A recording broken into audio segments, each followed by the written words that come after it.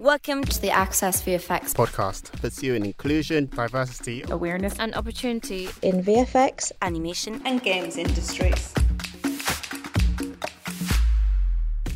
Hi, I'm Simon Devereux, founder and director of ACCESS VFX, bringing the visual effects, animation and games industry together, working towards a shared goal, to make our industry more diverse and inclusive by taking action rather than just talking about it. Hi, so welcome to another ACCESS VFX podcast. My name is Tom Box, co-founder at Blue Zoo and a director of ACCESS VFX. And I'm here with Simon Devereux. I'm the Group Head of Learning Development at the Mill and the Chair and founder of ACCESS VFX as well, so I'm in good company. And Neil Hatton. I'm the Chief Executive of the UK Screen Alliance, and I'm also an ACCESS VFX board member. Excellent. So we're doing this podcast because we've just had the launch of the UK Screen Alliance, AnimationUK and ACCESS VFX Inclusion and Diversity Report. And that was at MPC, and Neil went through all of the results. So we thought it'd be good to have a podcast to explain the reason behind it and what the actions are from it. So how did it start? I think the work we've been doing as ACCESS VFX has been brilliant, and one of the things that we spoke about earlier was, we came together to get stuff done rather than kind of rely on statistics and reports and pie charts and bar charts, because we knew there was work to be done. But we did need to anchor it in something. Now that we're nearly 2 years old, we needed some report to anchor the work, not just in terms of identifying areas of focus, but to measure the work that we're doing as well year on year. And this seemed like a great opportunity to do it in partnership with AnimationUK and UK Screen Alliance. Is that fair, Nick? Yeah, I think that's right. I mean, there's very little granular data been published about visual effects or animation. There's plenty of statistics about the whole film and TV industry, but actually on a subsectoral level there's hardly anything, and that's something that's been picked up by some of the wider reports, like the report that the BFI did last year and Screen Skills' own report that came out a couple of weeks ago. So there are significant differences between the rest of the film industry and visual effects and animation, and we wondered whether, for instance, the fact that there's more permanent employment in those sectors, whether that would have a significant effect on inclusion and diversity. And so that was one of the reasons why we set about doing this. And also we had an inkling that, where the film industry, quite often there's a statistic that's quoted that it's only got 3% BAME. Well, it doesn't feel like that in our sector. It feels a lot more inclusive than that. So we wanted to set out to find out what the truth was and see if we could actually get a decent figure for that. And we also had an inkling from work we do every year that it was significantly higher. So it wasn't a surprise when we actually got the results. But there was another reason why we wanted to do it, and that's partly because there's a bit of a political move at the moment to potentially link tax credits that drive our industry to diversity criteria. And we wanted to make a proper data-informed response to that consultation. Absolutely. I mean, for me, it just felt like proper coalface, meaty information that we can use from people who actually work in industry, because I think a lot of surveys get done off the back of HR, and I've got nothing against HR, but off the back of HR reports and employee statistics and data, whereas this felt like the people speaking and taking a bit of a stand. Yeah, that's right. We got some comments as well from the respondents, which have actually been quite insightful in some cases. I mean, one of the things that they're very, very keen to emphasise is that inclusion should be about opportunity. It's not about box ticking. And I think that's a really important thing. It would be completely wrong if we were to just employ people just because they were women or just because they were ethnic minorities. We're still looking for the best talent that we can find. But we know that white men, middle-class men, don't have a monopoly on all the talent, by far. So we need to make sure that the opportunity is there for all of those other groups to have the chance to enter our industry and progress within it.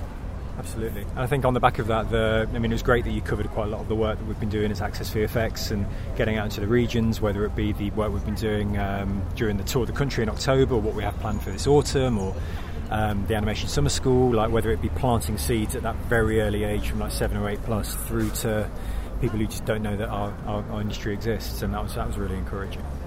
I think we can already see some of the effect of ACCESS VFX, even though it's not been around for that long.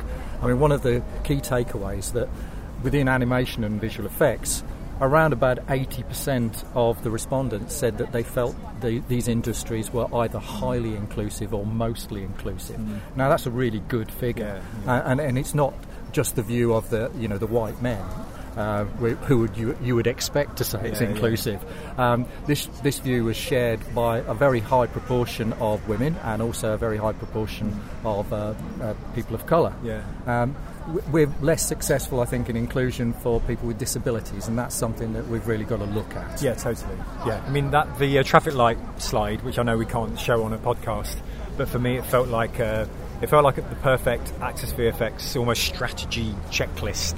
For me, it just laser focuses exactly where we should be focusing our work right now. And I think it'll change, but I think all those kind of red traffic lights against disability across all three sectors was a bit of an eye-opener for me. Yeah, I think we've got to be careful that we don't make blanket assumptions. This is an audio-visual industry, but it doesn't mean that people with sensory disabilities are necessarily excluded from it. There are plenty of roles that they can have. And we also discovered that, a really high proportion of neurodiversity. So, for instance, 6.5% of the respondents declared with dyslexia. Now, that's probably not a great surprise to us in the industry, but it's nice to have a figure for it. Because, dyslexia quite often manifests itself in increased creativity, which is absolutely ideal for us. The same with autism and ADHD. We've got to really kind of make advantages for those people who have those conditions, because they can do really well in our industry. And they're unseen as well, so you'd never know unless you actually did these kind of things. Yeah, absolutely. I mean, one of the things that we've got to make sure is that, as part of the inclusion strategy, is that people with those conditions feel comfortable about coming forward and letting their employers know that they have those conditions, so that necessary adjustments can be made for them. But we can really help them with their careers, and I think they can absolutely fly. I mean, do you find that having the ACCESS, this being a partnership with all three institutions, ACCESS VFX, AnimationUK and the UK Screenlines, that I found with things like our mentoring programme, we don't just target kind of protected groups. I think people gravitate towards ACCESS VFX initiatives because we stand for inclusion and always have. So do you think it's a survey like this is almost like a safe space to be able to declare some of these kind of conditions, these kind of groups? Well, I think so, because it was anonymous as well. People felt secure on that, and I think that does help. With people being very honest about some things which are really personal. I mean, we found actually that the high proportion of LGBT plus within all three sectors, but particularly within animation, obviously meant that people felt very secure in saying that. That's pre-QVFX as well. Well, exactly. I think QVFX will have a great effect in making people feel very welcomed in our industry. I felt there were some real surprises, actually, some pleasant surprises in the report. Because I think for me there was the expected result around this. I mean, I didn't expect anything different to what came out of disability. I think the proportion of kind of female kind of representation at leadership level, but the big shock for me was the BAME level, the 14% in industry. Well, exactly, yeah. I mean, actually in visual effects it came out as 19%. That's compared with a UK average within the working population of 14%. So, we're really well ahead there. But let's not forget, we are a predominantly London-based industry. So the BAME proportion in London is 40%. But we don't just recruit from the local population. Of course, we recruit globally. But, if we did some analysis that we reckon that 18%, based on our London bias, for UK recruitment, 18% of people of colour would be about a representative proportion, and so we're right on the money on that one. That's super. Again, it's super encouraging. I think nobody saw that coming, because I think there's a lot of assumption and there's lots of commonly held statistics that people just go to. So I thought it was a really refreshing result. We mustn't get too carried away with that success, because actually it will take some work to maintain it for a start, but also we've got a challenge there with the proportion of people of colour in senior management being 8% or less. So there's a real issue there on making sure that we can get progression. So things like mentoring shouldn't be just for entry level. It's got to be right across the board, and coaching as well, because there's a lot of talk often about a gender confidence gap, and I think there is also an ethnicity confidence gap sometimes. So I think we've got some work to do to counteract that and make sure that people are applying for promotion and are in the best position to win those jobs when they're there.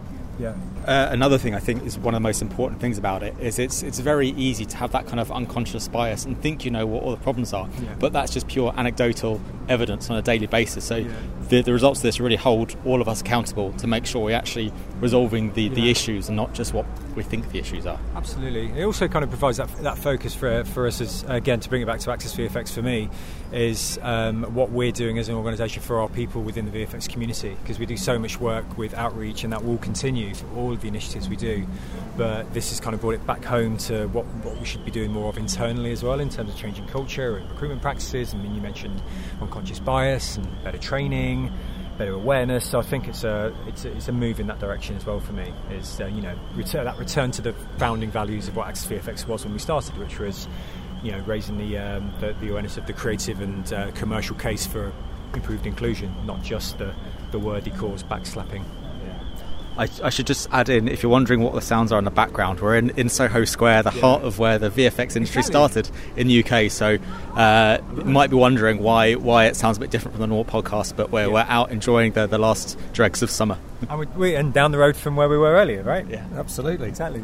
One of the things that we also found within the survey that we put out was at the moment the visual effects and the animation industry are actually very highly qualified, with like 92% of people in animation having a degree and 82% in VFX having a degree. In fact, in VFX it was 29% with postgraduate degrees.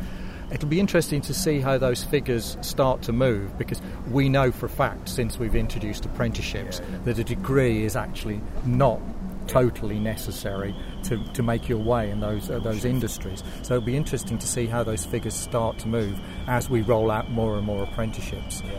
And especially when you're trying to convince parents, which are a lot of the issues with apprenticeships when they're so new, any evidence like this showing that they do work is so important, because without that it's just kind of hearsay saying, oh yeah, here's an apprenticeship, do it, and parents are like, well, is it going to work? And that's where those numbers come in to show that these things do work. And that's a long game, because we've only really been applying the apprenticeship model for the last 4 years, give or take. So it's early. We're still probably in total, I don't think we've even hit 100 people across the whole industry who've had an apprenticeship yet. So that's going to take a while to work its way through into the figures.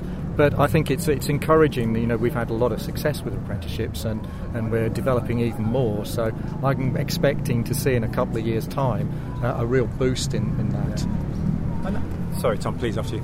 No, I was just talking about how the degree stats are very kind of reflective of that not old guard, but where we historically have got talent from. I mean, I know only ACCESS VFX has only been around for 3 years, give or take, and before then it would be the degree shows, it would be the universities. You would come in with that degree, and it goes way back kind of throughout the 30-year history of kind of our still very new industry. So I think the apprenticeship model is only really going to be reflected in these stats over the 5, 6, 10, 20 years. Again, it's going to, and then that it will shift massively after that. But I think all the stuff we already knew about, the boys' club and the gender imbalance is historic from years of unconscious bias recruiting and gravitating to the familiar.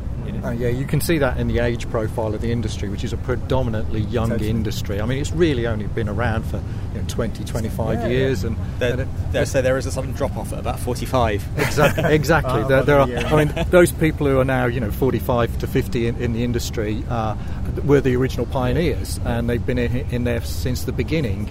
So there has been a huge expansion in the industry, so you'd expect it to have a lot of younger people. So that kind of age bias, I think, will start to roll out as those people mature and go into more senior jobs. So I think we've got a really exciting prospect with so many juniors coming in and a really diverse mix of juniors, a good mix, pretty much a 50-50 balance of men and women coming in at junior level. and a proportionate amount of people of colour. So actually I think we will see an improving picture, but it's going to take a little while for it to come through the system. So on that note, when are you next going to do the survey then to follow up to see if those trends are true? Well, we'd love to do it every year. I think there are ways we can do it every year. With this particular survey, we actually talked to the employees because we needed them to self-identify the various characteristics, because not every characteristic is recorded and databased by the employers. For instance, the ethnic origins are not routinely databased. We'd like to encourage all the employers to do that as a matter of course, and then that would make this survey a lot more accurate and a lot more easy to actually do. Then we could do it annually. And I guess more inclusive, because you're not just relying on people's goodwill to fill it in. Everyone's included. Indeed, that's absolutely right. So I think we would like to do it regularly, reveal those trends that are bound to come around, and I actually think this would be a very important part of the whole film and TV picture on diversity and inclusion, because I think we've probably proven in this survey that we are one of the most diverse sectors in the whole film and TV industry. So going forward, you, Simon, earlier you mentioned the traffic light chart. Yeah. Neil, do you want to explain what exactly that is? Because that's, for me, that's one of the most important parts of the survey, because like you said, a very visual industry. We don't deal that well with reams and reams of text on pages, so that really does summarise it very well. Yeah, well, we've given a traffic light system to all the various characteristics that we analysed. So green lights meaning, okay, we're pretty good figures here, but we still need action to maintain that. Amber lights, well, we've made significant progress there, still a little bit of work to be done. Red lights mean this is a big priority for us. So looking at VFX, we can see that we've got some work to do on gender balance, because we really only showed 34% of women in the workforce, and that's not good enough. We need to work harder at that. And also the women in creative roles, because the women in the workforce tend to be concentrated in production management. That's where actually there are more women than men. But in the creative artist roles, we've got some work to do to improve that. In animation, the gender balance is great. It's at parity. It's better than parity. In fact, it's 51% women. But where we need to improve in both in animation and in visual effects is for people of colour in creative roles. We could do with more there. We're also looking in VFX and in animation at people of colour in senior management roles. And obviously, we've already mentioned we've got a lot of work to do. We've got red lights on disability at the moment. That definitely needs improvement. Green lights across the board on LGB, which is great. And also we need to look more at socioeconomic inclusion and more regional inclusion, particularly for VFX being so London-centric. We need to make sure that there's regional opportunity there. Yeah. So those are kind of the conclusions that we've come to, and I'm sure every HR department, recruitment department, will be printing this out and pinning it on their wall. Yeah, and exactly. Simon, how do you see that feeds into the ACCESS VFX big picture? For me, it's everything. It almost should be like a ACCESS VFX charter. I want to have it on the wall, like printed kind of A0 size, and we can start to get it as a T-shirt and wear it to re-meet. Definitely, yeah, especially if we change colour. But for me, it provides focus for me. So the regional work, the socio-economic work, it shows work. We'll always do broad, inclusive events where we try to capture as much difference as we can, and that's what we do. We try not to focus too much on a protected characteristic. But this gives us a bit more of a strategic edge, I think, in terms of where we do it, who we partner with. There are so many organisations and charities and social movements that we can do some work with to promote those areas, and I think we can be doing more. So this, for me, provides that. It's almost a one-page strategy already. I agree with Simon about not focusing on particular protected characteristics, because you'd lose the intersectionality there. Yeah. And we've shown actually that there's not a major intersectional problem in VFX or animation, because the proportion of people of colour between the genders is fairly consistent. So that's good news. Yeah. So in the ACCESS VFX spirit, it's all about what can be done from here. Simon, what do you think people can do from this if they want to help get things changed from their perspective? There's a number of things, really. One is become a mentor for starters. I mean, we relaunched the mentoring program a month or so ago. We relaunched the website, and we're looking for more mentors, particularly in kind of creative roles. And those mentors come from any disciplines across any part of the world now. So whether you're listening from America, Canada, UK, anywhere in the world, you can be an ACCESS VFX mentor. For technical as well. Particularly for technical, yeah, for sure. So I think that's an easy win. It takes 10 minutes to sign up. And if you're listening from a visual effects studio, whether you're a member or not, is to let us get your people out there, because we go all over the country. We're planning another tour of the country, and we're looking for talent to go out and speak to people and inspire people from a range of ages all around the country, really, and work with us. Become a member if you're not already a member, and help us grow ACCESS VFX and create some real change here. And I guess also the next time you see a survey like this, fill it in, circulate it. I mean, we've had a great response, haven't we? Yeah, terrific response. But I think we can double it and triple it, and I'm excited to see, how we can, create some real change in these stats as well, and see the traffic lights change in a positive direction. Well, that's it. We don't just want to change the stats. We want to change attitudes, and we want to change the reality on the ground, don't we? That's the real acid test of this. Yeah. So, if you want to get hold of the report, just go to the UK Screen Alliance website, which is www.ukscreenalliance.co.uk, and you'll find a link there.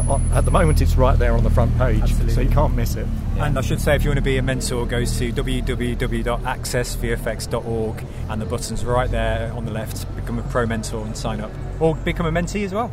Yeah, and even if you're not an HR person or running a studio, and you're an artist or work in production, then download the report and send it to those people so they're aware of it, because it's very hard to reach everyone. Yeah. So we need this spread as far and wide as possible. Absolutely. And we've got some very neat infographics. So if you don't want to read all the words, we've got infographics for you as well. Exactly. Very cool, very colourful. Excellent. And there's a newsletter as well. Yeah, please do sign up for the UK Screen Alliance newsletter. And there's also an AnimationUK newsletter. The AnimationUK website is animationuk.org, and you can sign up there. Excellent. I think now we're being sung out by the Harry Krishnas. I think that probably signals the end of the interview. The perfect end. And we should end every podcast with Harry Krishnas, without a doubt. Fully inclusive. It shows you the diversity of Soho, doesn't it? Absolutely. Welcome to Soho, people. Excellent. Cheers, Simon. Thanks, Tom. Thanks, Neil. And cheers, Neil. Thank you very much. Cheers.